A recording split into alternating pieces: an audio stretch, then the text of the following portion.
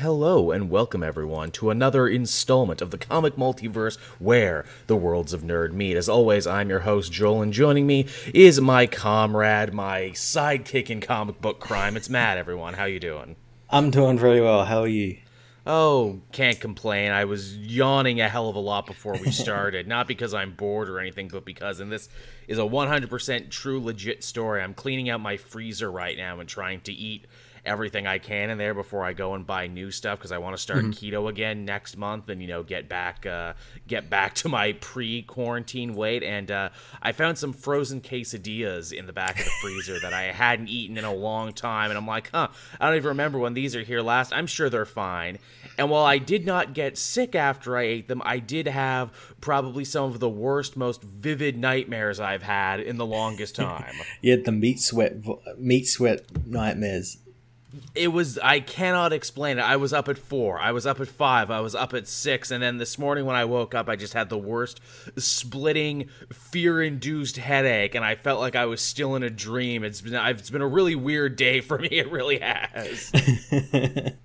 Like, I keep expecting that I'm going to wake up again and that, like, all of this is a dream. Like, I'm having that real pinch-me thing, and I've tried, Tylenol. I tried pouring a bunch of caffeine down my throat, and just nothing's working yet.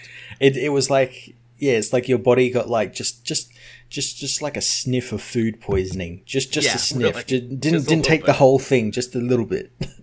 Or this is my, like, body trying to pay me back for doing something so stupid where it's like, look, we're not going to make you sick, but we are going to, like, horrify you mentally for a little bit. Gonna fuck you up that way. Nightmare quesadillas. The nightmare case. Man, that's a new thing from Taco Bell, isn't it? The nightmare quesadillas. For Halloween, we fill it with uncut terror. Yep. We put that shit in it that we put in malaria medicine that gives you really, really vivid, fucked up dreams. That's a real thing, actually. If you ever take, like, malaria medication, that's, like, one of the side effects is really fucked up dreams. Yeah, they played with that idea in, was it Far Cry 2? Oh, yeah, that's right, they did. I forgot about that. Good call. So how's your week been, Matt? Hopefully less nightmares than mine.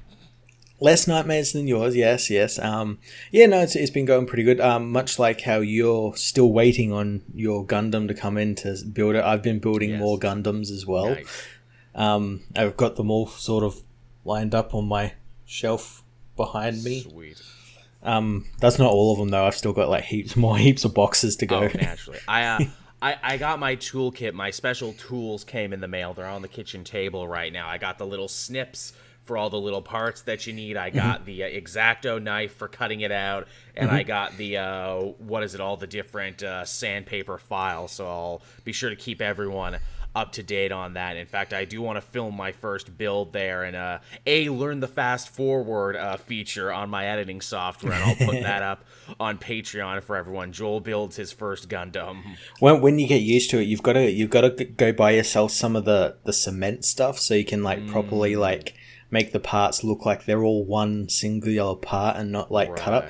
That cement stuff is some mean shit. Because you gotta like the way I've done it is like the runner that the parts come in. You cut them up and you put them in a container and you pour a little bit of the cement on it, and it'll mix it into like a glue that's the same color as the part. Oh, that's good. But goddamn, it literally just like eats through the runner like instantly.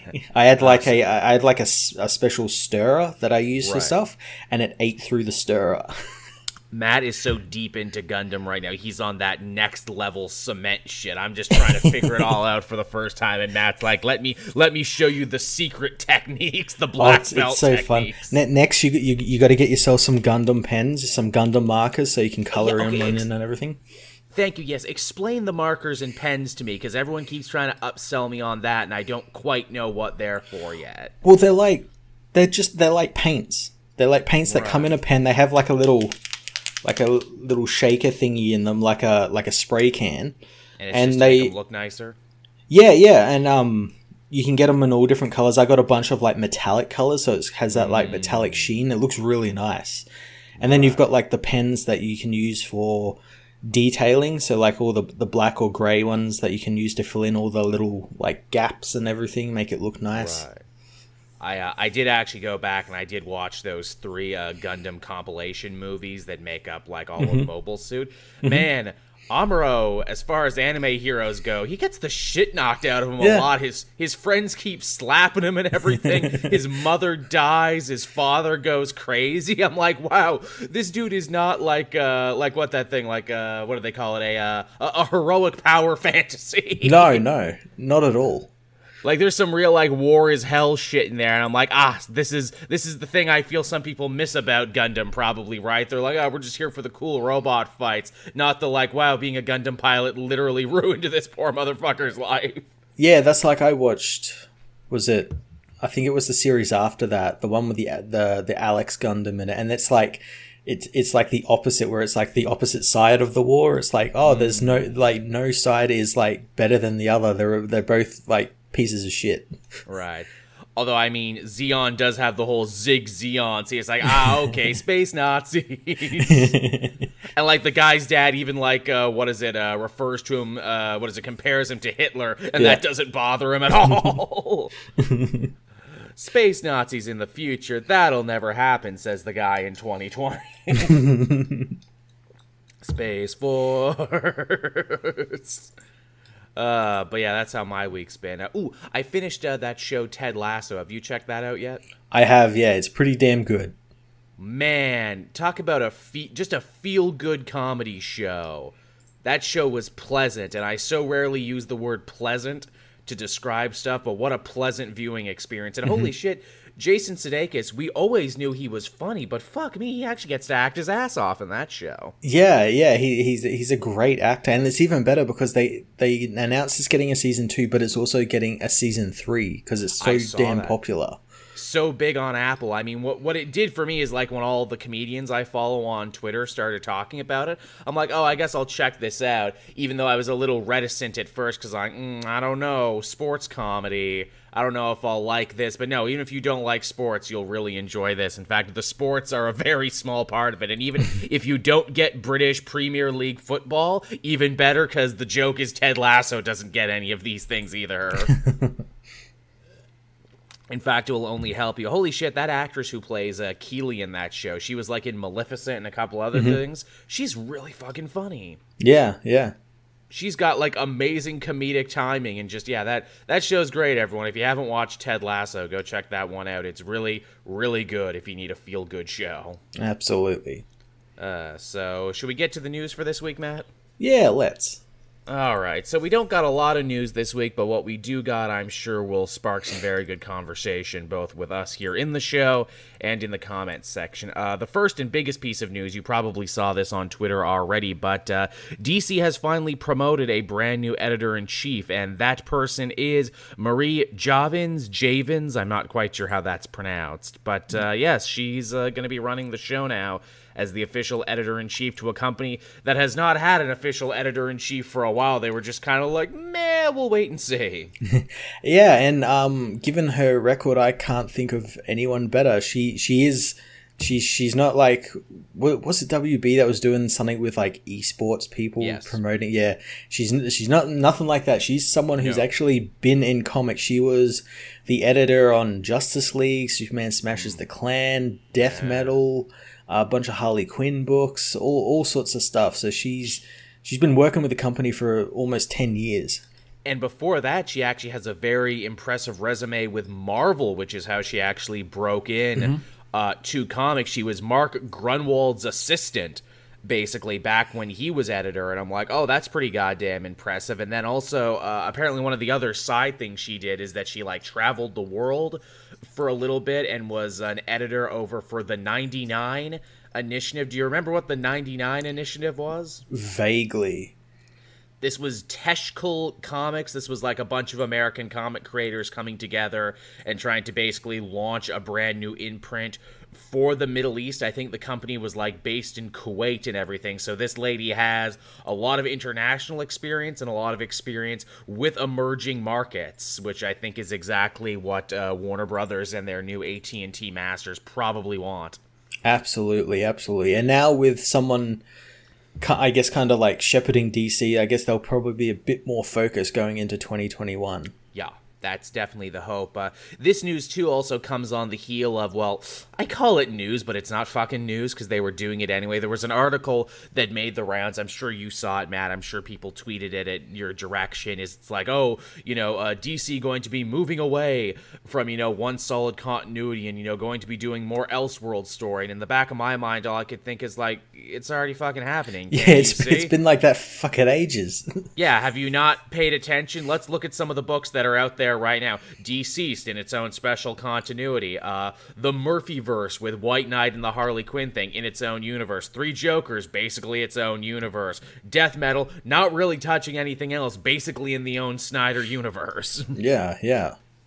I mean, nothing at DC has really connected for like the last 2 years, but yeah, sure, let's be Chicken Littles and talk about the sky falling now. Guys, you don't gotta worry about it. We're already here. They're just gonna do more of it. And in fact, another story we're going to talk about later probably ties into this a lot more. But yeah, hopefully this does mark a new and interesting direction for DC moving forward, because I think it's very clear to you and me, and we had talked about this a lot, that they needed some new blood, that they had seriously stagnated. Yeah. I'm interested to see what she has planned for DC and all these books going forward, and especially after Future State in January. Yes, absolutely. Yeah, because that's the big thing where it's like, okay, you're doing Future State anyway, and a lot of your AAA talent is not involved in Future State. I hope that means you're taking those 2 months off to work on something else and something bigger, and what will that something else be? That's what it feels like. They've got all their AAA creators writing something for once Future State ends. You would certainly hope that's the way they're going for. What would you like to see, Matt, moving forward? And people in the chat too. What would you like to see? I'd like to see a different Justice League than what we've got usually. Like different, more like it's called Justice League, but it doesn't have Batman or Superman or Wonder Woman or anything. It's newer characters or like different iterations of characters. That's a good idea, yeah. Shake up the Justice League. It doesn't always have to be Batman, Superman, Wonder Woman, Aquaman, Flash. It doesn't always have to be the heavy hitters. Mm-hmm. Yeah, I'd like to also see a return to like a Team Green Lantern book. Yeah, that would be interesting. Yeah, that's definitely something that we need to see, especially after Death Metal, where they've tried so hard to shine a light on all these different Green Lanterns, and if that show is coming the way they say it is, and that's going to be a team show, then yeah, it makes sense that they have something akin to a Green Lantern Corps. Mm-hmm. I'm sure you'd want to see a Green Arrow book.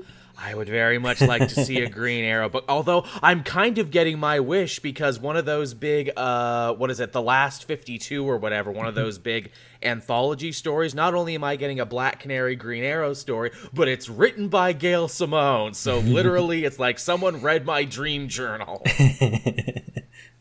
I'm also saying everyone go and buy 2 copies of that book and be sure to fill social media and say that this is definitely what you want. But yeah, I would like that a whole lot, something with Green Arrow.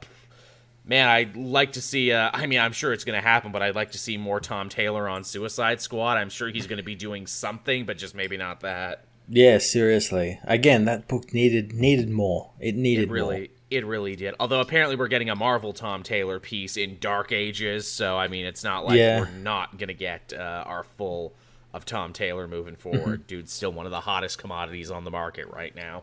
Absolutely. All right, I guess moving on from there to another DC news story, and again, this kind of dovetails of what we're talking about, is stuff we want to see in 2021. Apparently, it's been rumored that James Tynion will actually be getting a second Batman title as of 2021. Yeah. I think people really love his Batman stuff, and I guess sales have proved it. And yeah, I'm more than happy to have him do another Batman book. Same. This also comes after a similar rumor that Tynion has mentioned that he would actually love to work with Bluebird and what was the other character he created? I've drawing a blank here. Oh god, my balls are out on stream. My balls are out on stream. I don't know what I'm talking about. Holy shit. Basically, the characters he worked with in Detective Comics when he wrote that basically said he'd like to work with them again. So I wonder if this next new Batman book he's going to be writing either will be a Bluebird solo series or potentially a continuation of what he did in Detective Comics, which would be fucking dope. Yeah, I think that would be pretty cool. Now, was he the one who wrote that story about Stephanie and Cassandra becoming bat people again? No, he didn't write that. Oh, okay, because I could see him maybe continuing that along, because that really hasn't gotten a lot of play lately. No, but yet it is still very much canon. Usually you think, meh, it was in an anthology story, throwaway. No, Batgirl mentions it again in the new Batman book, and she seems to be staying Oracle at the end of her series. So holy shit, we might actually get a Batgirls series.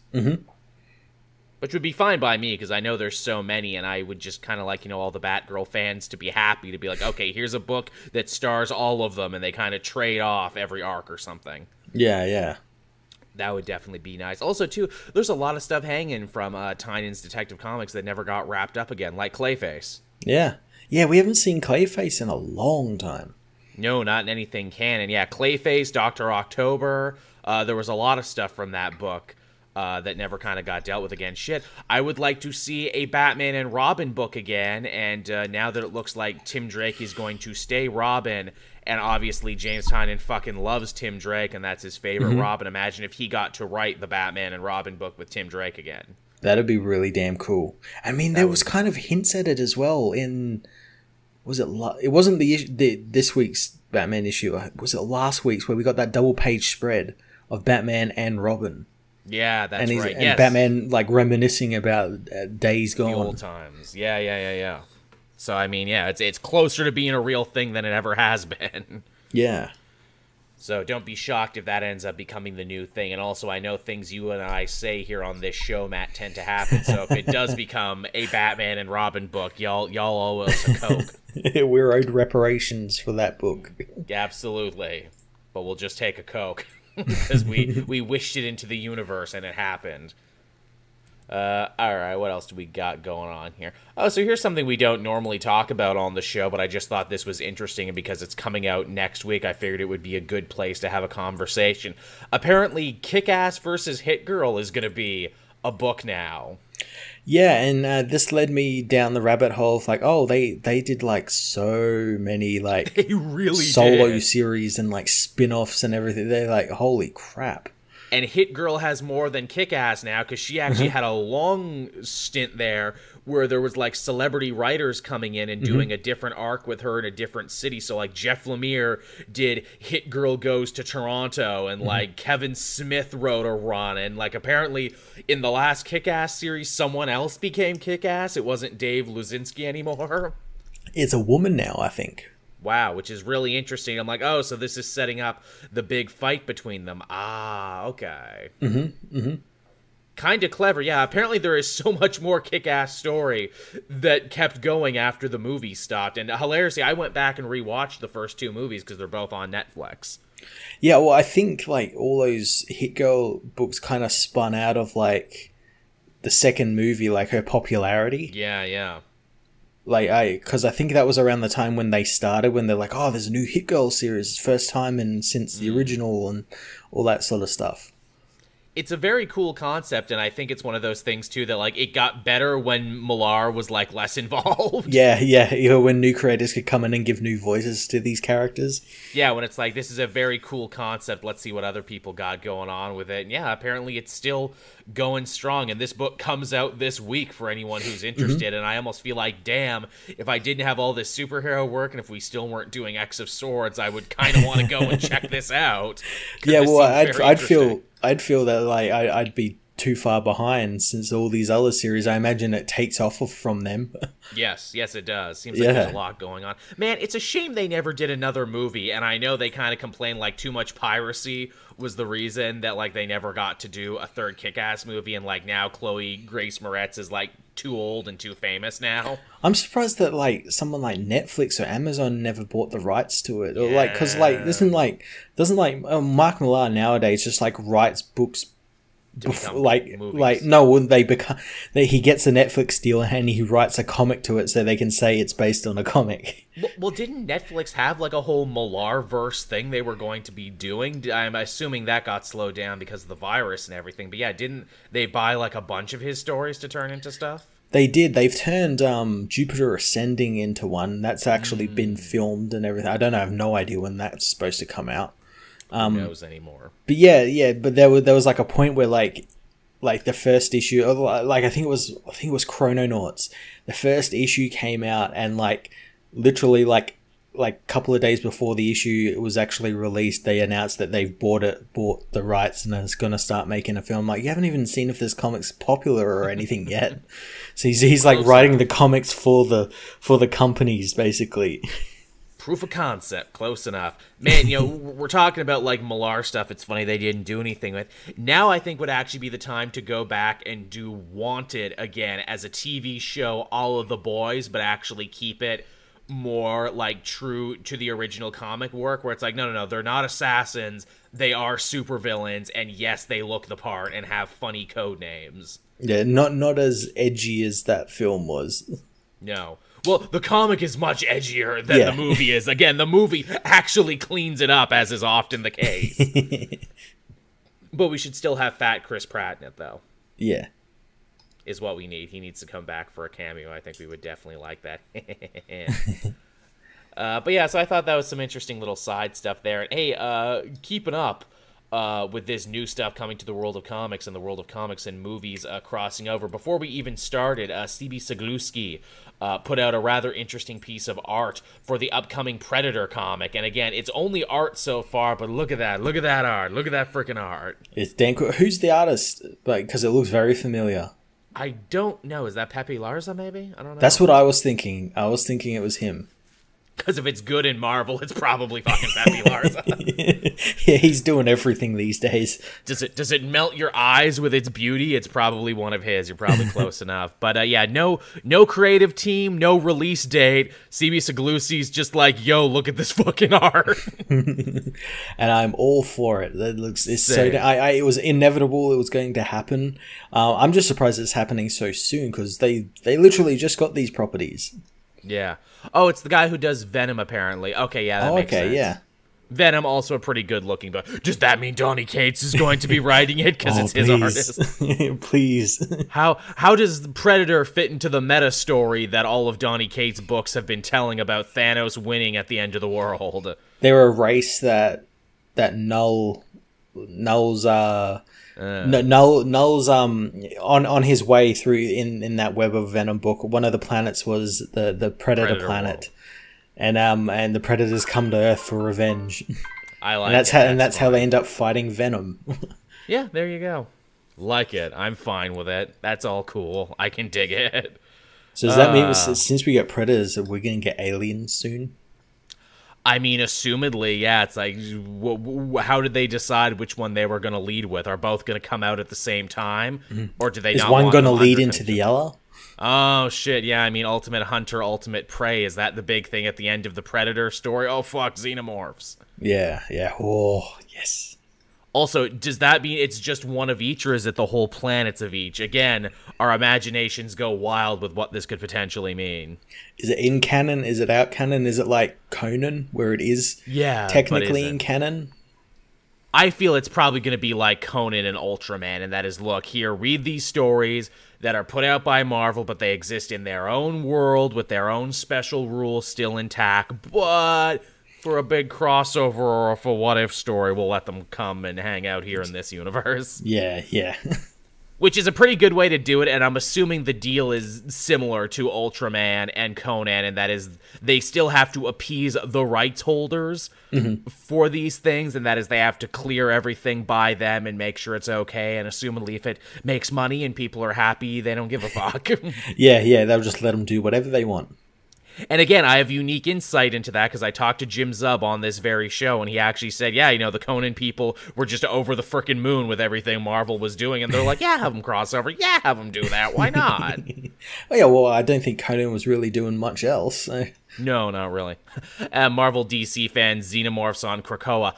They kind of did that with the Brood, but also wouldn't it be something be like, no, the Predator is actually one of the dimensions in Otherworld, and he follows the X-Men back.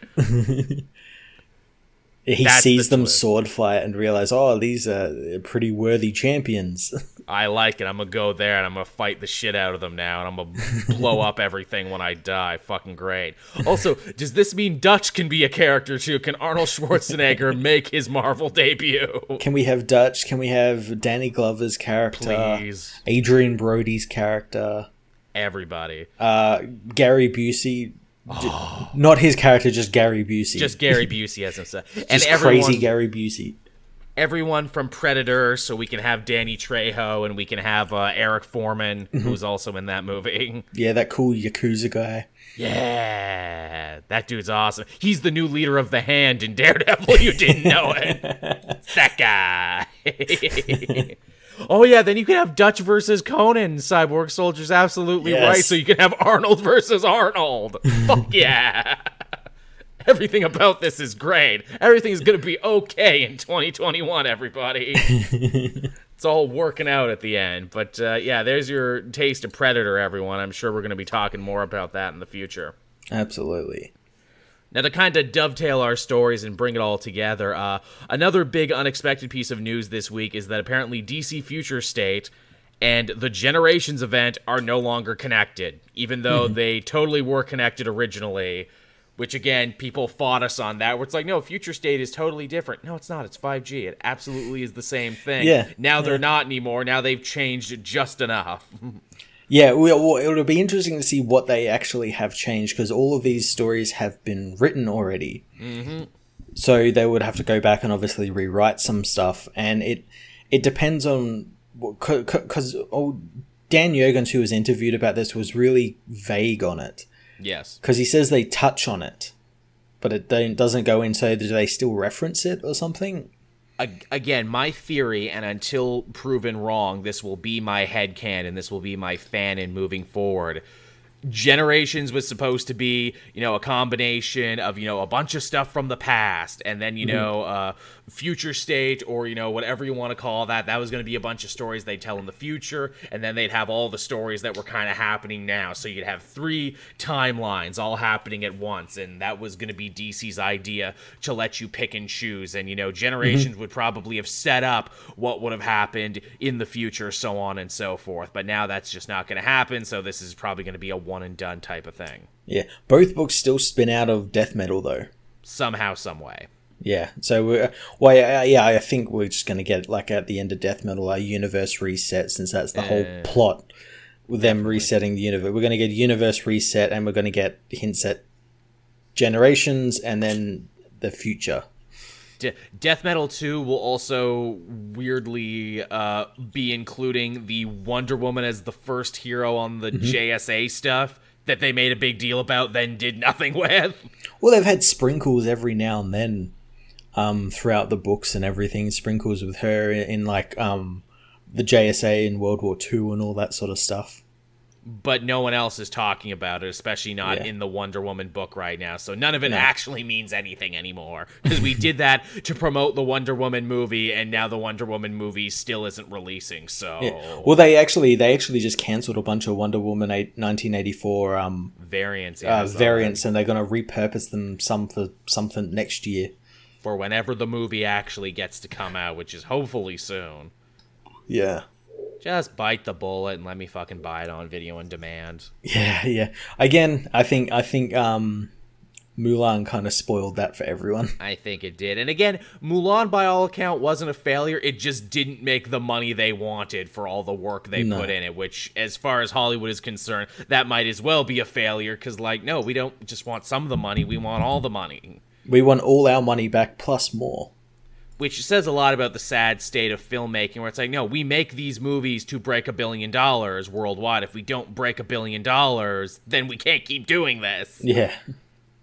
Yeah, exactly. Don't make $1 billion. It has to make $1 billion. If it doesn't make $1 billion, we'll be seen as failures, even though it's like, but that's still a lot of money, though. Yeah, but look how much money we put into it for promotion and everything else. Gotta make $1 billion.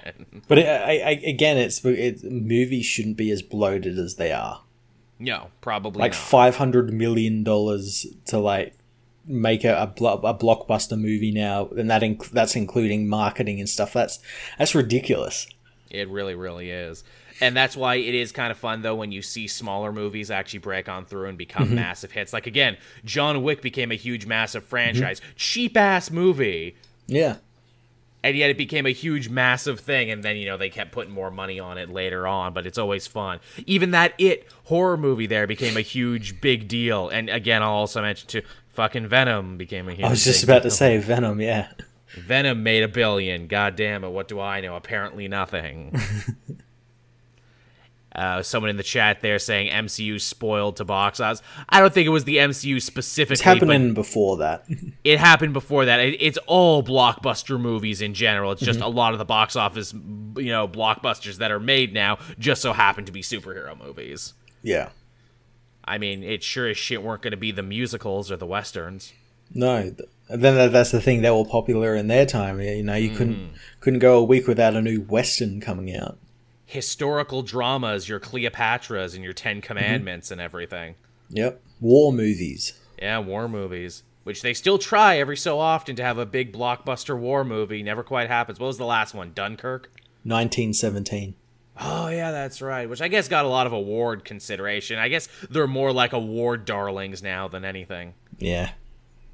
And I mean, that one even had a gimmick, too, where it's like, it's one solid shot. Yeah, even though it's technically not. Again, little tricks here and there. Alright, so that was basically all the news we had for this week. Not a hell of a lot going on as we still continue to trudge through this virus era. Matt and I were even saying before we started, where it's like, yeah, I guess there's going to be no big cons that aren't online anymore, so it's not like they can announce any of this shit anywhere now, can they? No, they just like the Predator stuff. It just kind of dropped on social media. Yeah, here you go, everyone. Sorry we can't make a bigger deal about this, but it's what's up. Oh, MK Dragged in the chat saying he checked out that Nexium documentary. Yeah, I am halfway through episode 4 right now. We're glad you checked it out. Yeah, episode 4 is the last episode. I watched that on Sunday, and it's a thing. Oh boy, yeah, shit hits the fan. There's federales. There's all sorts of stuff going on. Yeah, sting operations and holy fuck. Yeah, you didn't think that story could get crazier, but it got a little crazier. All right, do we want to hop into what we read this week? Yeah, let's. Sure. Where would you like to start, Matt? I feel like I actually did get a fair amount of books covered this week for once. So did I. Well, we had what do we have? We had Batman issue 102, the beginning of the Ghostmaker story. Yes, the big debut of the mystery villain who, by God, does he look like a fucking anime character who came to Gotham, doesn't he? He looked very cool. He does. He's a cool design. Also, not so complicated that I don't think people can't cosplay him in the future, and I'm sure they will. Yeah, yeah, absolutely. Yeah, so we see Ghostmaker. He's come to Gotham, and unlike Batman, who's more low-tech than ever now after losing all his money, Ghostmaker talks about basically his suit's a living computer, and he has a crime algorithm. Yep, and he's planning on using that to solve every crime in Gotham. Clearly, this man never saw the movie Minority Report. Or maybe he did, and that's why he got the idea for him. This is a great idea. Tom Cruise didn't go far enough. Yeah, so we get to see him there. Bruce is still trying to deal with the whole not having as much money as he used to thing. What I was actually shocked by about this issue is that Harley Quinn actually comes back. She's not going away. Yeah, she comes back and has a little bit of the story with her sort of trying to rent an apartment and try and live, I guess, a normal life. Yeah, coming back to Gotham, which is actually pretty big for her as a character and everything, and still more or less an ally of the Bat family. And I think it's so cool that we saw in Joker War that she was so central in helping Batman and really just kind of being a good person, that now that she is still in the crosshairs of Clown Hunter, who is in turn in the crosshairs of Ghostmaker. I did like that sort of thing with the Clown Hunter watching Harley getting ready to kill her. Well, Ghostmaker was watching Clown Hunter getting ready to kill him.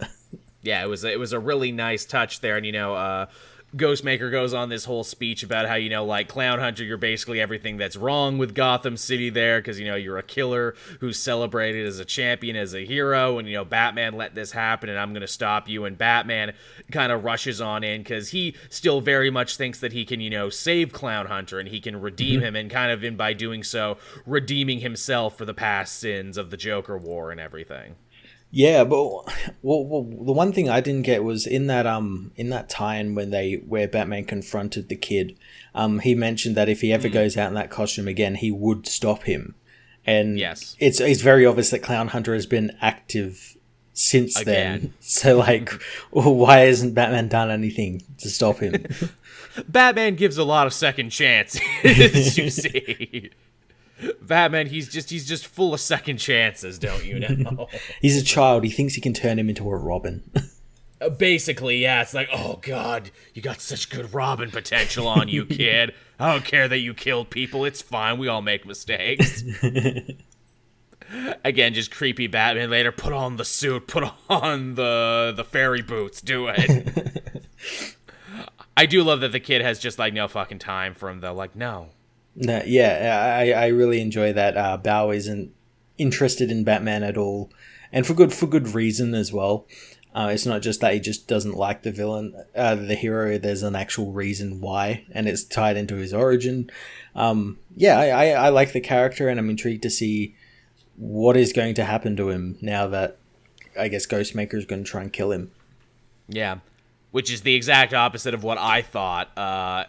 Last week, where I'm like, ooh, maybe Ghostmaker will try and, like, recruit him to be his Robin. No, actually.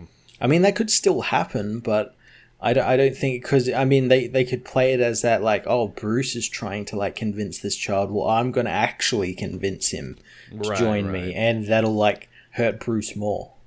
But yeah, pretty solid issue. I was about it. Yeah. Yeah, solid stuff. What else, Matt? What else did we have? We had Deceased Dead Planet, issue 5. Yeah, we did. Again, just when I think I know where this story is going, just when I think I know what each issue is going to hold, Tom Taylor really throws a curveball and makes it about something completely different, because the last issue was all cosmic and all about Mr. Miracle, and this issue is all about Constantine and the Unkillables getting up to some dirty dirt. Yeah, and as Constantine says, he needs to do this plan while all the heavy hitters are off world, because they will definitely try and stop him. Yeah, because my plan is fucking crazy. And his plan involves him gathering a bunch of different artifacts, mainly staffs, god-killing staffs, to stop Trigon, who's coming to Earth in 3 days. To reap all the souls before they can even cure the zombie plague. They still might get killed by that. I love they worked in Nanda Parbat. Nanda Parbat is one of my favorite places from DC lore, and I love the little tagline, "No one dies in Nanda Parbat," though hilariously plenty of people die just outside the walls of Nanda Parbat.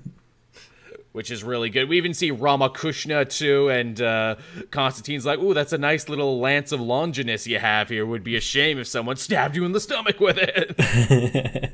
Yeah, and then he, quote-unquote, kills Dead Man by sucking him into the Ragman cloak. Nice callback, and also nice little bit of character for Constantine too, where it's like, well, why do you have Ragman's cloak? Oh, well, it eats souls, and I figured that, if that things got too bad, he implies that he'd put his own soul into it. In fact, he still might. Yeah, that seems to be where it might be going. Yeah. And, fucking over all these incredibly powerful cosmic beings, including a zombified Captain Marvel Jr. Yeah, seeing Freddy there was pretty good, and Freddy ends up killing Red Hood.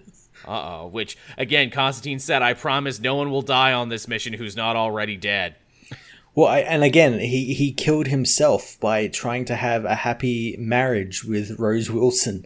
He did it to himself in a Tom Taylor book. He should know better. Can't ever be happy, no. I do love that Damien is super on board with Rose Wilson joining the extended Bat fam. It's like, yeah, you have Mountains of Father issues too. Welcome to the family. Yeah, I did like that. Yeah, he was it's definitely different to what Bruce would have been like. No, it's like, I don't like it, I don't agree. I love that Damien is this better, more emotionally mature Batman. He's still a dick, but he, realizes he's a dick and tries to work through it. Yeah. I don't know if we talked about it, but his line from the last issue had me in frickin' stitches when he's talking to, like, Cassandra and Superboy. And he's like, okay, be sure both of you come back, because if only one of you comes back, I know I'm going to resent the one who lived. So, yeah, I'm going to kill the other one, yeah. I'm going to resent them because I'm like that. But I know I'm like that, and I can admit that I'm like that. Good shit. And eventually even the frickin' Spectre shows up, because I'm like, yeah, where is the Spectre in all of this? Good point. Yeah, he's been keeping his distance. He's been social distancing. From this zombie plague. I don't want to get sick. I might be God's wrath, but I'm not going to get turned into a zombie. Yeah, and it only takes John getting the one thing in the world that can kill him for him to be like, alarm bells are ringing. Yeah, I love that even the Spectre is afraid of Constantine now. It's like, hey, looks like you got a bunch of God-killing weapons now. What do you want to do with that? He's like, oh, yeah, you're all about vengeance, but you know what? So am I. Good shit. Yeah, Deceased Dead Planet continues to be good shit and very different from all the other ones. Absolutely, yeah. I'm so glad that they're not just fighting zombies again like in the first series and the Unkillables. There's something different. There's two things. They've still got to do wrestle with the garden that's taken over by goddamn Penguin and all of that, as well as Trigon. Yeah, there's a lot of different stuff at play here.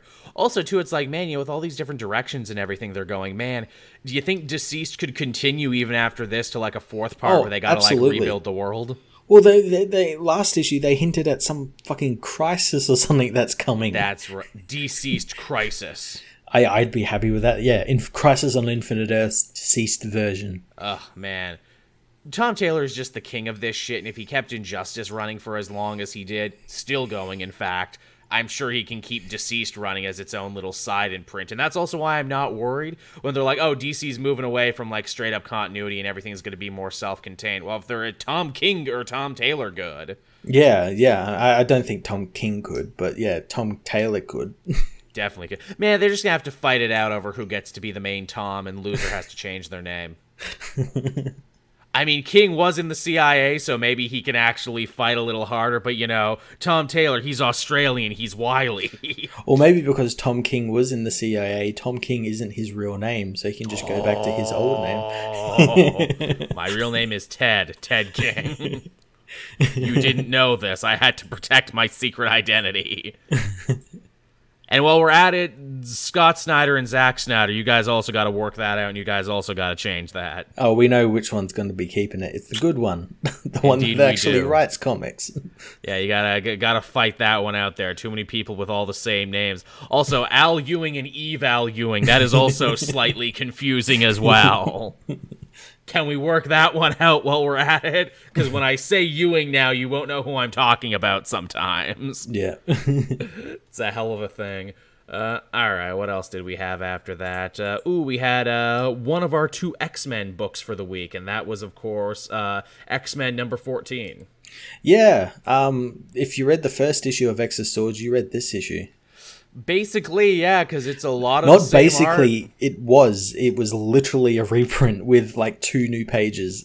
Technically, the third time we've heard this story now, because Summoner told the story of how Eriko broke off from Krakoa and the big Oraco supercontinent. Then Apocalypse told his version of events to the X-Men, basically telling the same story again. And now here we have Genesis's version of events, which, again, only has, like, maybe 1 or 2 new pieces of information. Yeah, nothing that really warrants, like, a full issue.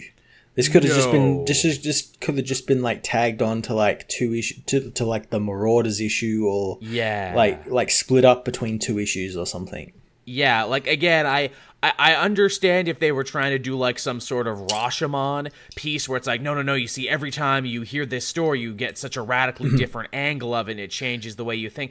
No, you basically told us the same story 3 times now. See, that's the thing. That's what I thought was going to happen, because in the first part that Summoner talks about, he talked about how, like, there were people, and I think even in this one, they talked about how there were, like, rumors, and there were truths and lies, and I thought, we're going to get, like, the lied version, which is the version everyone in Araco knows. Then we're going to get Apocalypse's like version, self-aggrandizing version. Yes, yeah, and then we're going to get the true version, which is Genesis's version. Yeah, and even but that still, didn't really happen. No, where it's like, Apocalypse tells his version of the story, and that is, I stayed behind because I was a big dick strong champion. Then later you find out, no, actually they benched you because you were the weakest and you had a job to do, which you have been consistently failing at because of the X-Men. Good job in Sabanur. And then the Genesis story, the only thing we know for sure about this is like, a bunch of the mutants actually got crossbred with the demons, a la the Uruk-hai from Lord of the Rings. And also, I didn't put on the golden mask right away. The golden mask is the only thing that can control the demon hordes. But also, now that because I'm Annihilation, I literally can't stop. So there's going to be no way of talking me out of the upcoming battle because I literally have to fight. Yeah, again, they should have talked about... Because Genesis mentions she didn't put the mask on for 100 years. They should have just, made the story about those 100 years. Just what she was imprisoned and you didn't talk about the character and how she was in that time and why she wasn't doing all this and all that sort of stuff. But yeah, instead it's kind of all over the place. Well, because they do bring up one thing where it's like, the demons rampaged, which means the people of Erico lost faith in Genesis and sent Summoner to Earth to hook back up with Apocalypse and see if anyone could come and help them. And I'm like, okay...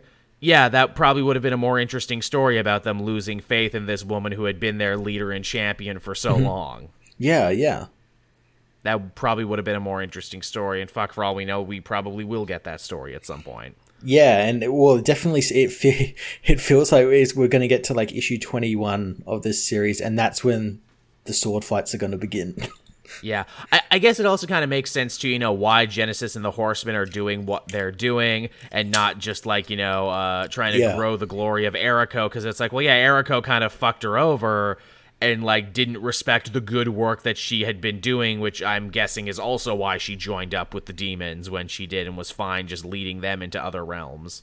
Yeah, well, again, she mentions that Araco grew arrogant and ignorant because of their walls. They're like, oh, nothing can touch us and everything, whereas she knew what was beyond the walls and all that sort of stuff, so she wasn't as arrogant as them.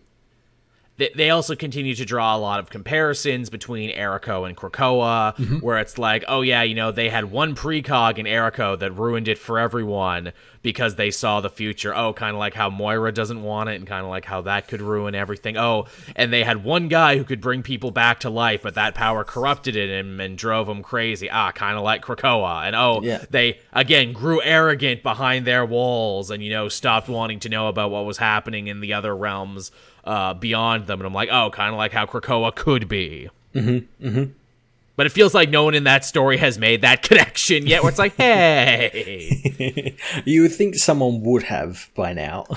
Yeah, they would have drawn that connection and be like, hey, I think there's some themes and ideas at play in this story, guys. But yeah, that was X-Men, and that was like, okay, this probably didn't need its own story. No, not at all. How do we feel about Marauders, which was the next one? This was at least more of a creative premise. This is all the different sword fighters who are going to be killing each other, sitting down and actually be forced, basically, by Saturnine to have a dinner with each other. And I'm like, okay, yeah, I guess it makes sense that they get to know each other before they have to kill each other, because literally they have had no time to meet each other yet. Yeah, I like the issue for that, for just getting time for these people to meet one another, the mutants to arrogantly try and try and find weaknesses to these people they don't know, so they've got to talk with them and all that sort of stuff. I did think it was a bit on the nose that Storm literally danced with death. On the cover and in the actual book itself. And when I looked at the cover, I'm like, ooh, that's a fun image. Then I read the comic, oh no, wait, that actually happened.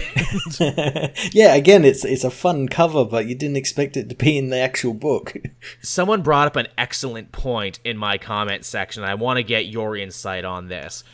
Is Death actually a dog-faced man, or is that just a mask? Because you look at all the other horsemen, you got War, who's got a head made of fire, Pestilence, who's got a weird bulb head thing, and then Death with a dog head. Is that his head, or is that just a mask? Because everyone else has weird fucking heads. I don't think it's a head, mainly because it doesn't have a mouth that moves. True. So I think it might just be a big ornamental mask, kind of like how Pestilence has the Pharaoh mask. That's right. Yeah. Okay. Yeah. Boy, Boy, they got the short end of the stick in those genes that their two siblings have monster heads and they just wear masks. Unless they look even more fucked up under that they have to wear masks. That's possible, yeah.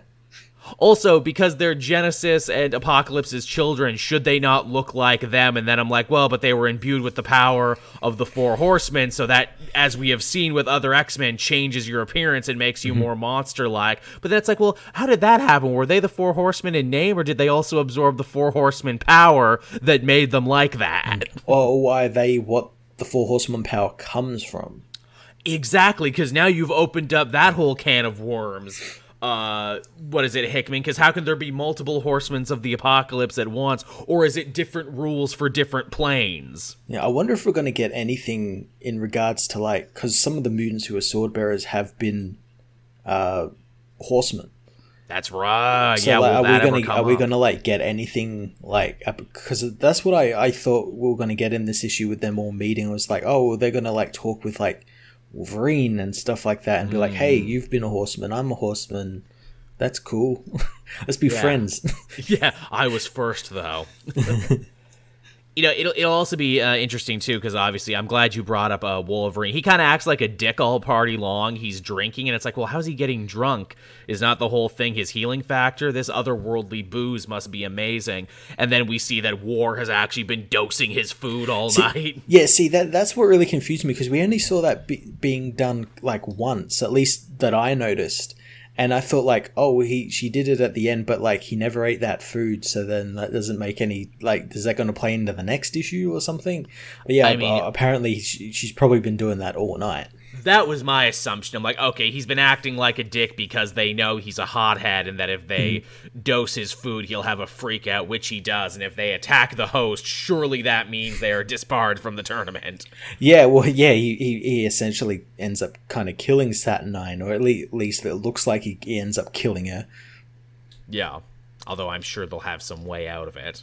Wouldn't it be crazy if they were building up to this sword tournament and it doesn't happen because of that? This just happened, and the next couple of events are just like Wolverine's like trial in Otherworld. Yeah, the trial of Wolverine. And then it just ends with him, like, is a trial by combat, him sword fighting someone.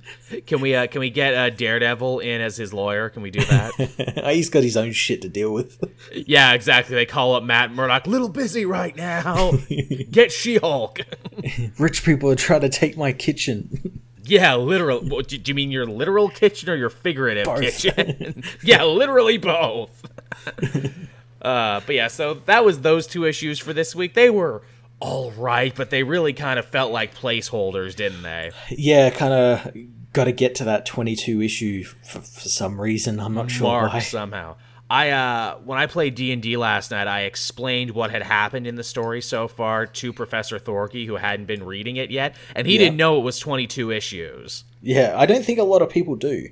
And he was shocked and horrified, and he's like a big comic book YouTuber too. It's like, why did this need to be 22 issues? And as I go into it and try and explain it to him, I'm like, wow, when I explain it sounds super fucking dumb, actually. It does, mainly because like the first couple of issues really like built, like, had all that story and everything, and then now we're in, like, we just got past that halfway mark, and they're like kind of like running on empty a little bit. It's the midway slump is what it is. It's the middle slump. They just got to get to the goddamn mutant sword battle. Fights. They just got to get to the sword fights. We're all Milhouse in The Simpsons. When are they going to get to the fireworks factory? When are they going to start stabbing each other? Yeah, and again, to make I've been making comparisons to like Dragon Ball Z and like the Cell games. This is absolutely like the 40 filler episodes between like, oh my God, Goku versus Perfect Cell. I forgot that there's 40 fucking filler episodes. Oh my God. When they went off and fought Robot Tao Pai Pai from Dragon Ball for no reason. Yeah. And like on one hand you're like, oh, this is cool. I like the Dragon Ball callback. Tao Pai Pai was so cool. But also like, Jesus fucking Christ, are you doing this now? Oh no. Goku has COVID. He's out of action for 40 issues. You know? Man, when they retell that story, in the future, Goku, you will have a terrible disease, but I have the cure right here. Turns out it was Sunny Delight. You just needed more Sunny Delight.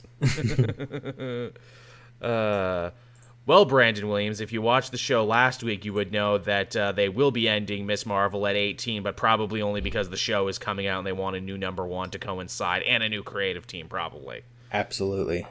So there you go. See, I look at the chat every so often, and I try and answer questions when I can.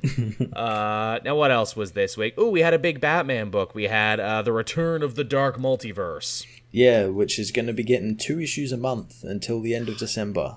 God damn.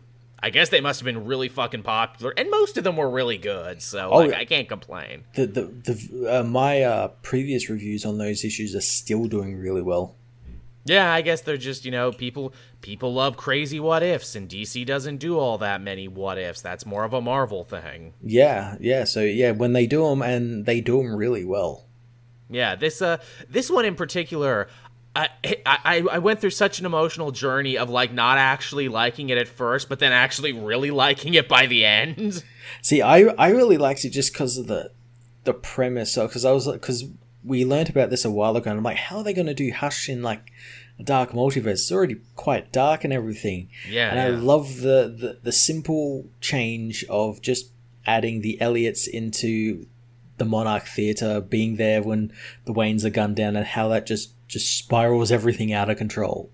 It is funny, because you're right. It's like most of these dark multiverse stories, they diverge at the end of the story or diverge in the middle. This one diverges right at the beginning of Bruce and Thomas Elliott's friendship, and how that completely affects the rest of his life and means he doesn't end up becoming Batman, doesn't end up traveling the world, and Tommy Elliott, who we know is a psychopath already, basically steals everything away from Bruce early on. Yeah, ends up still killing his parents and ends up essentially making Bruce a vegetable in Arkham.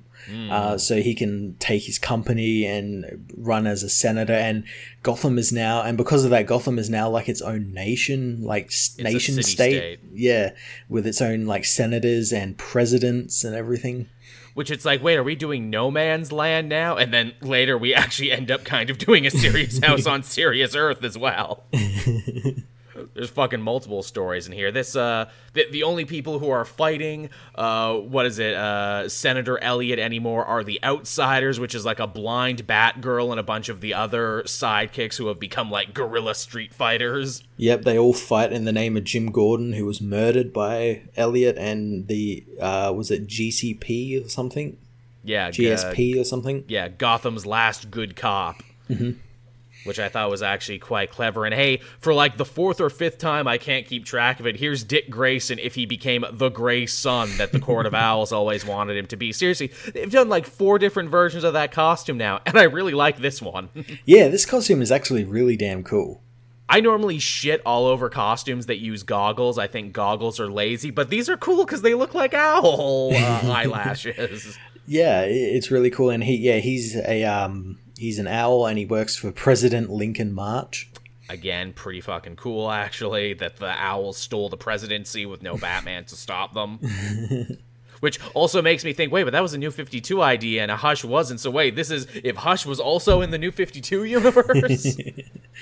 A lot of fucking shit at work here in this one, and the only one who can stop Elliot and his machinations is the Hellbat of Arkham, this weird bandage-faced monstrosity that keeps attacking all of his allies and keeps leaving pieces of Zorro movie merchandise behind.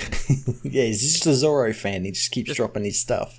Big Zorro fan. I love they don't even bother to explain why the hell the Hellbat wears bandages around his face, because for Hush, it's like, well, yeah, he was a surgeon. That was all he had around to cover up his identity. Why does he do it and still dress like a bat? It's a cool image. Don't think too much about it. Is literally is literally how they brushed it off. Yeah. What else? We got Talia al Ghul, who's Elliot's sort of kind of girlfriend, but she's like kind of manipulating him and like grooming him to be a senator for the League of Assassins, who want to take over from the Owls and install Elliot as the president. Works with arms dealer Jason Todd to try and kill him, which I'm like, ooh, that's fun, because Jason Todd, quote unquote, returned in the original Hush. They even do a piece of art that's like reminiscent, where he has like the 2 guns. Yes, yes, they do. And I'm like, ooh, that's fun that they put those little references in there the way they do. And ultimately, Tommy puts all his shit together and figures, I should probably go back to Wayne Manor and try and figure out how all of this is connected. Yeah, and he finds a very insane Alfred, who has been helping Bruce Wayne, who is very much alive and faked his own death to get out of Arkham. And while he was in Arkham, he used Jack Napier, who is their handyman, which was, again, another New 52 thing. He used Jack's connections in Arkham to learn from all of the best killers and psychos within the wards, all his skills. Which is pretty fucking genius, if you ask me, actually, where it's like, he became Batman anyway, even though he couldn't travel around the world. There were plenty of people in Arkham he could learn from. And the fact, too, that he's still not a killer. He locks people up in cages, but that's only because the judicial system won't punish any of these people because they're literally in charge of said judicial system. So I'm like, wow, the fact that this Batman doesn't kill people, that, makes him one of the nicer Dark Multiverse Batman. Yeah, he fucks them up, but he doesn't kill them. But he doesn't kill him. I'm like, wow, just the fact that he doesn't kill on sight makes him like a goddamn saint in the Dark Multiverse. And to where even Tempest Fugonaut at the end of the story is like, man, why is it in every multiverse Bruce Wayne always ends up being Batman regardless? Or it's like everything will change, but that thing will just keep happening. It will just. What was he say? He says there's not many multiverses where Bruce Wayne doesn't become Batman, and he always ends up returning to the Bat. And in that short line there in that paragraph, it goes from being kind of silly to actually being super endearing in a short amount of time. Mm-hmm. Also, kind of interesting too that it's Batman Hush, but it focuses all on Tommy Elliott, and Batman is technically the antagonist of the story. Yeah, well, it kind of reverses the roles. It's a very interesting take. It is. I like that we get a little bit more time with Elliott, he's kind of a coward and he's not aware of everything that's going on around him. He's a stooge. Yeah. He's not really a fighter. He's not really anything, which tracks with his character, honestly, and the fact that he never had to push himself to become a Hush and to do this big brain conspiracy. Yeah. Is kind of interesting and kind of I would actually rather fall around this version of Hush than the Hush we have in the comic, who had his big plot and then has had nothing to go on ever since. Yeah, nothing. They should put Hush on the Suicide Squad. That would give him something to do. Yeah, that'd be pretty cool. Be like, there you go. Yeah, you do a story. Next Suicide Squad, suddenly Deadshot is alive, but it's not Deadshot. It's Tommy Elliott using Deadshot's face. Oh, that's funny. He's like, yeah, my life sucked and I had nothing going for me, but I can shoot guns pretty good, so I turned myself into Floyd Lawton to take his place on the team and in your hearts. Because I just wanted love, and you all loved Floyd. Heart of Hush was cool, but it was also just okay, you're pushing this now as sequels go. Yeah. He had one very deep, very personal reason to go after Batman, and every time he comes back, he has less of a reason every time. Yeah, at least it's better than the animated film. It's not fucking Riddler or anything. Yeah. God damn, that's that and Gotham by Gaslight pissed me off, because it's why did you change the twist endings to these stories that are why we liked them in the first place? I don't know. I think Hush would actually make sense, too, for the Suicide Squad, because, again, he's a doctor, he's a surgeon, and master of disguise. He's an infiltrator, and a genius, too. He can play people. Yeah, he's got quite a few set of skills that a lot of the actual Suicide Squad members lack. No, they don't. A lot of them are pretty brute force. He would be an interesting addition to the team. Shit, I just want to see Hush versus Unknown Soldier, because they both wear bandages, and they're like, hey, people think I'm you. People think I'm you. And then Mr. Negative gets involved and all this sort of stuff. Yeah, Mr. Negative shows up at the end after they've beaten each other up. It's like, you're both stupid. You're both really, really stupid. What else did we have this week as well? Bum-ba-dum-ba-dum-ba-dum. Ooh, I read the new U.S. Agent from Christopher Priest. I did too, and everyone took the wrong idea away from this comic. Yeah, as they always would. It's a comedy. It's an 80s buddy comedy, everybody. Yeah, and the writer knows it's racist. That's why he's writing it like this. Yes, that's why the whole character of Mori Watanabe exists, so John Walker can be a racist shithead, but there can be another character to smack him down on behalf of the audience and tell him why he's dumb and wrong. That's what I said in my review. I like that Mori is like more competent than John, and like we know that straight away because he just wipes the floor with him. That's the joke, everyone. It's literally 48 hours is what this is in comic book form. Mm-hmm. And again, you know, I think this is actually a more complicated tightrope walk to act than Priest did with Deathstroke, because with Deathstroke, it's like, okay, your main character's a bad guy who knows he's a bad guy, but let's have fun with his villainy, and let's also, you know, sympathize with the family and people around him that he hurts. Here, it's like, no, John Walker thinks he's a hero, wants to be a hero, his heart is in the right place, but his brain is out to lunch because he's a goddamn idiot, and even if he wasn't an idiot, he would still be an asshole. Yeah, he's a goddamn government stooge who just does whatever the government tells him to do. Literally. Which is like, I love how that is how he gets involved in the story. A bunch of bored government officers in some fucking courthouse in Omaha are upset that one of their bosses moved them there, so like, oh, we're just going to activate US agent. You can go because fuck with them. and he does not bother to look into it. Does not bother to do any research. He just goes and does what he's told. Again, that's funny. It's funny and it fits his character. Yeah. Which again, a lot of people are like, oh, they did his character wrong. No, this is how he is, guys. Yeah, that's exactly how he is. It's how he's always been. That's why he is the failure Captain America. That's why no one remembers him, but everyone remembers Bucky and Sam. Mm-hmm, mm-hmm. Even the shield he's carrying around is fake. Yeah, I do like. I hope they continue with that idea where he just keeps getting new shield from somewhere, and they just immediately break. The best joke is, too, where it's like, oh, what does John Walker do on his off time when he's not being a superhero? Oh, well, he's chasing down a pizza-based conspiracy theory that he feels very strongly about. I'm like, fucking of course he is. Yeah, he found out about that on QAnon. Yeah, what else would he be doing? Oh my god, could you imagine what his search history is probably like?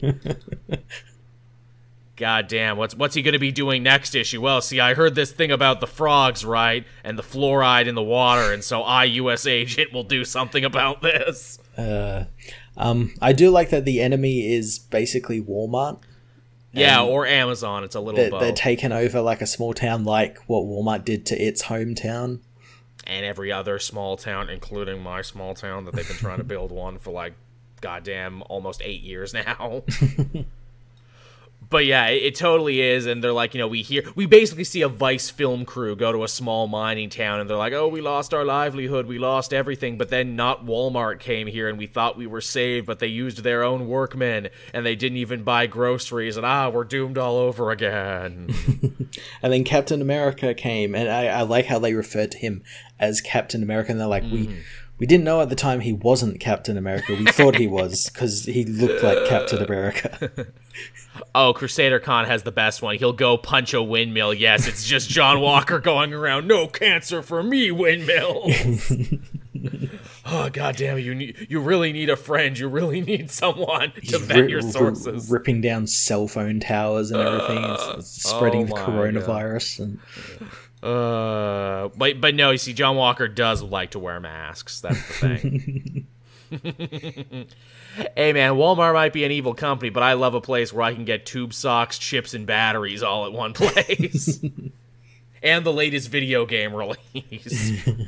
And they don't vet it, so if you talk to the little old lady in the back and be like, yes, can I have the new release that doesn't drop for a couple days, she'll just go and get it because she doesn't give a fuck. Yeah. That's Walmart for you, everyone. That's what they're good for. Also, I hope they hurry up and build this goddamn Walmart, because it's literally within walking distance of where I live, and once they do, I can flip this property for big-ass fucking money and move somewhere else away from the Walmart. That's the dream right there, you know, before they kill fucking Main Street here, and all the people who lose their jobs at the mom-and-pop shops have to go and work at the Walmart because it's the only place that's hiring. I mean, shit, frickin', what is it, King of the Hill made this joke years ago. Yeah.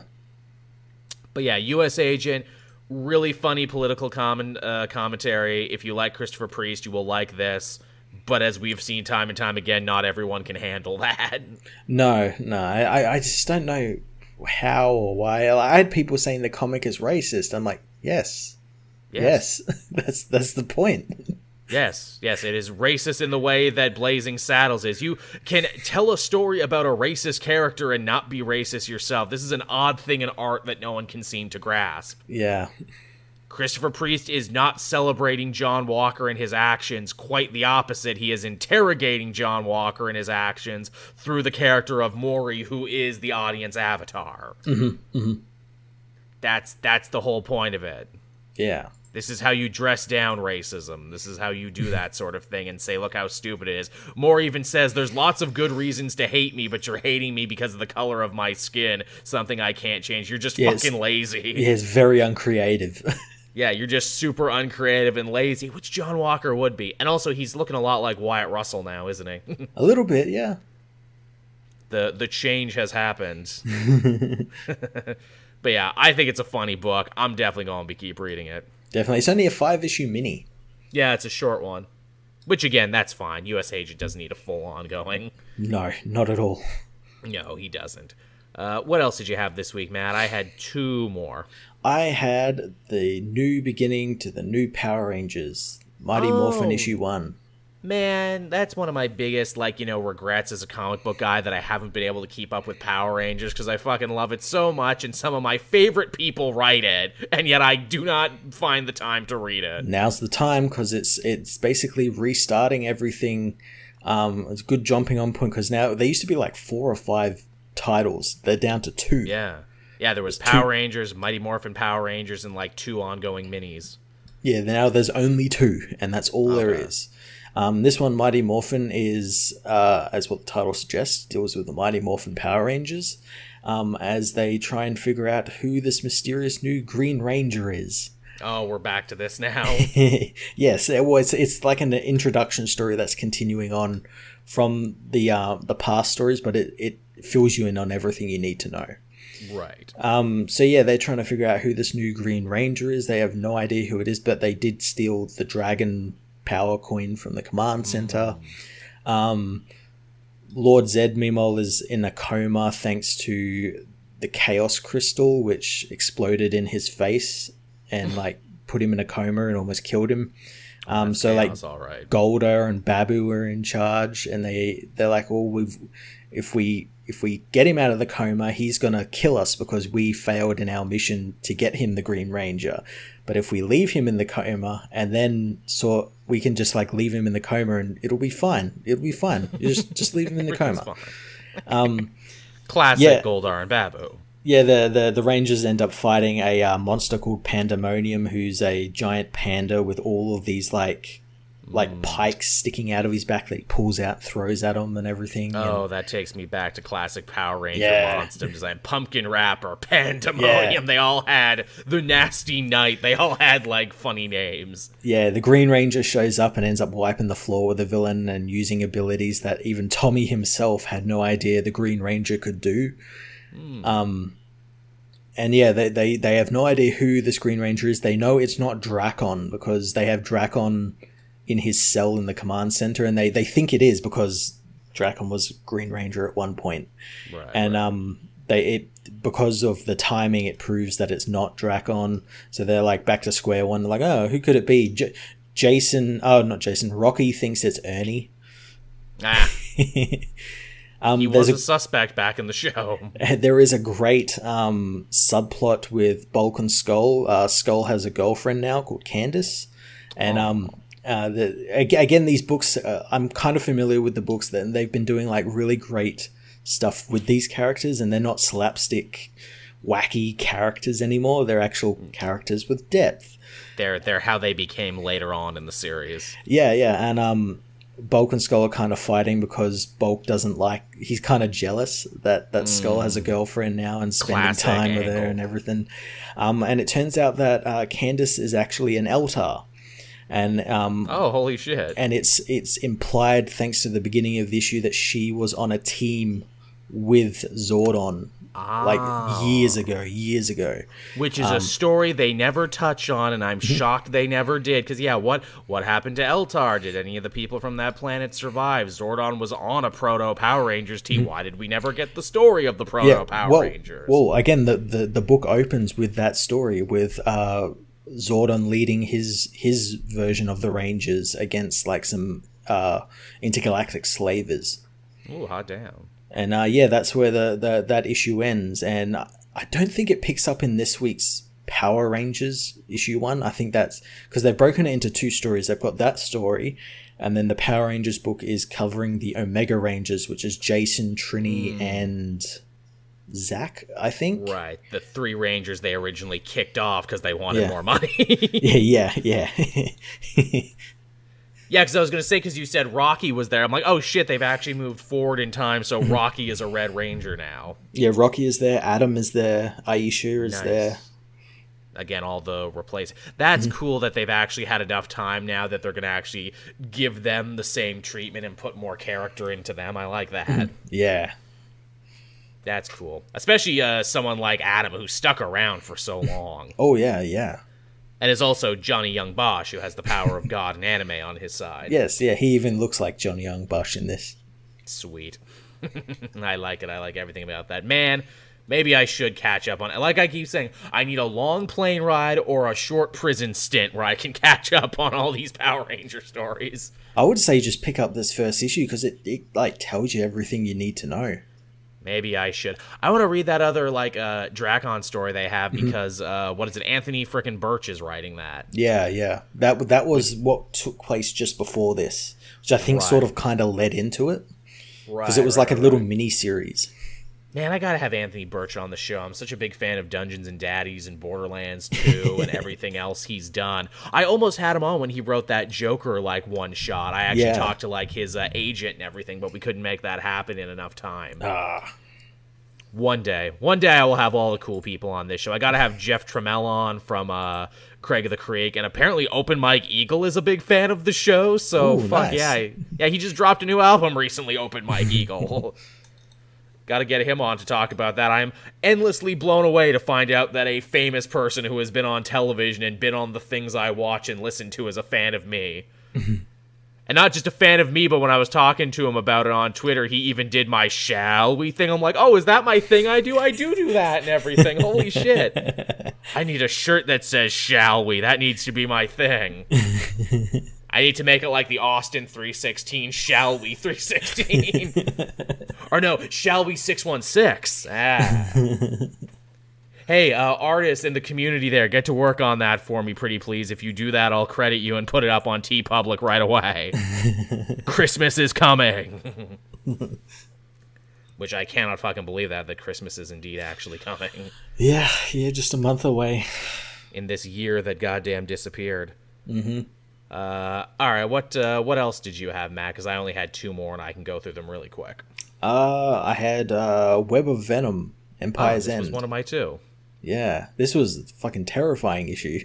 Yes, again, hey, what if we turned Venom into a horror comic again? What if we literally did Alien/Advent Horizon with a bunch of extra Kree and Skrull characters we had sitting around? Yeah, and it worked. It worked. It definitely worked as a horror piece, but like as an actual continuation of the story, I'm like, meh, could take or leave this one. It didn't really move the whole Null story all that much, but yeah. The only important thing about it is that Talos the Untamed, who is very different in comics than in his movie counterpart, he's no Ben Mendelsohn. No. Is that he is basically one of the lone survivors of this Null attack, because Null is working his way through his universe, killing all these different planets on his way to Earth, and maybe, just maybe, the only way that they're going to defeat Null is if Earth and the new Kree-Skrull Empire join forces. Yeah, again, connecting up these events in really cool ways. Yeah, in unexpected ways, too. I did not expect that King in Black could be connected to Empire, but they're doing it in a way that actually makes sense. Yeah, and you mentioned it was like horror, and it certainly is goddamn horror. It's Event Horizon meets Aliens meets The Thing. Yep. All these really great horror films and horror sci-fi films that I love. And it just works with the symbiotes just taking over this ship and just like killing off all these nobody Kree Skrull people that like you know of but don't really give a shit about. I was going to say, you say they're no names, and again, they are very much treated like red shirts in this story. In fact, we even have the freaking Star Trek scene where they're all standing on the bridge and everything. What's shocking is that, no, these are all actually characters that existed before and have, like, their own wiki pages. Oh, yeah, but, like, really, who's going to use, what's his name? Ethan... Yeah, one of the Starjammers, who gives a fuck? Which I think that you got to give them extra credit for, to being like, oh, you could have invented a bunch of no-name characters, but you got actual characters who existed and killed them off. And you got some characters that did have run-ins with symbiotes before, like Lands and who was that other one? The other one that was in the Space Knight Lady. Well, I think she might have survived too. Mm-hmm. But Talos lost track of her, so again, don't be shocked if she shows up again at some point. Yeah. Yo, when's Flash Thompson going to show back up for this? Because it seems like they're using every bit of Venom's history except for Flash Thompson. Well, are they using bits of his history with, like, Agent Venom and stuff in the Venom book and everything? I have to imagine he's going to be, like, he's going to show up in this. The rumor is, in the next issue of The Amazing Spider-Man, apparently Doctor Strange, to help out Spider-Man, is bringing someone back from the dead. Okay. And I wonder if that's going to be Flash, where it's like, okay, has he officially been dead long enough now to bring him back? Ooh, that'd be interesting. In fact, of all the corpses that Kindred has, is one of those his, probably. Probably, yeah, he's got, like, fucking shitload of corpses, so yeah, I wouldn't be surprised. Yeah, got all the corpses. Get all the corpses in here. I need a corpse for everybody, eh? Kindred is Canadian, so he drops some A's in there. That's the big twist. And the last one I had this week was Thor from Donny Cates, honestly, who didn't write the Venom book but wrote this. Yes. This is the beginning of the big Prey storyline. Yes, a lot of shit goes down in this, and a lot of people in my comment sections revealed that they did not read the end of Shattered Heroes, so they were unaware of Donald Blake's actual fate. Yeah. Well, I found a lot of people unaware that Donald Blake technically isn't human. Yeah, that he's a weird Odin construct. In fairness, he was human, then they retconned it away to where he wasn't, and then him and Thor were split, and then they got back together, and that's kind of where this story is. Yeah. It's just like Thor could turn into Donald Blake whenever he wanted. It's just over the last couple decades he hasn't wanted to. Yeah, he's kind of forgotten how to do that and forgotten to use that when he wanted to. This issue used Loki to great effect, too, who's like back to being the god of stories and back to kind of being a good guy. Is that Loki book still going? Don't think so. I think that ended a long time ago. I think it did, but I know he had a book there at the end of War of Realms, and Thor basically says, hey, can you lie for me so I can be Blake for a little bit, and, maybe get the pressure off me, maybe ask some questions, and Loki's like, you motherfucker, I'm trying to be a good guy, I'm trying to, like, not go back on my bad habits. You're basically saying, hey, former junkie family member, can you watch some of my heroin for me? Which I do find quite funny, because Loki says he's no longer the god of, like, lies, he's the god of stories and myths, and, like, inherently stories and myths are lies. In their own way. But it's a nicer version of lies and mischief. Yeah, so he's technically still in that wheelhouse, and I guess maybe Thor realizes that. It's like, you're not fooling anyone. I tell you a story to entertain you, not to hurt you, but I lie and mischieve you to hurt you. But, we see what basically became of Donald Blake, who at the end of Shattered Heroes, they kind of put him away. They put him on ice in kind of like this dream world where he could live happily forever. The only problem is that at some point, he gained self-awareness, that he couldn't leave this pleasant He broke through the Matrix. He literally broke through the goddamn Matrix, and it drove him fucking insane. Yeah, because he'd always look to the sky and call for Thor, and Thor never answered him, and he didn't know why, and yet drove him insane, and he murdered everyone in those neighborhoods, plus Jotun, what's the dragon's serpent, name? Jormungand. Jormungand, yeah. Which they haven't explained how the fuck he was able to do that, or even was that the real Jormungand, or like what the hell is up with that? Because they do. Well, yeah, this Donald Blake seems to have gotten a lot of different skills now, because he easily bests Loki. I think the idea is because time moved differently in that realm, he was probably able to master himself and do some training. Yeah, and he wears cool Yormungand scale armor, which on the offset, if you just like glance at it, it looks like trash bags. Yeah, I know. He looks like a crazy fucking hobo. Yeah, he has big crazy hair and everything. He looks great. I love his redesign. He's got his cane, which was his main defining thing, and he's got like a scalpel knife in the other, and like they do a really creepy bit of writing there where it's like, oh, he cut open all the denizens of this world, and when he found out it was fake, I'm like, oh god, he literally did like unnecessary surgery on everyone in this world. Yeah, just to make sure they weren't real. Yeah, wow, that is some like crazy nightmare fuel shit. And yeah, Donald Blake is now the new Thor villain, everybody. Yeah, and he's now also technically Thor, because obviously when Thor summons him, they switch places. Mm-hmm. And at the end of the book, Donald snaps his cane, which is the thing that would allow them to switch back. So now Thor is stuck in this nightmare world. So how is he going to get out of that? Now, and it's even worse because his magic is failing. That's right. That's how you start a motherfucking comic arc, is what you do. Also, good on Cates for digging up Blake again, something that in his decade of writing the book, Aaron never even touched once. Yeah, that's really strange, isn't it? Like and Aaron touched like literally everything except for Donald Blake. He didn't do Donald Blake, and he didn't do Thunderstrike. Yeah. Which, again, are the two things where it's like, well, this hasn't mattered in forever, and this is embarrassing. Which, shit, man, if the next arc is Thunderstrike base, I will just scream. That's how he gets out? They call in Thunderstrike to take down Donald?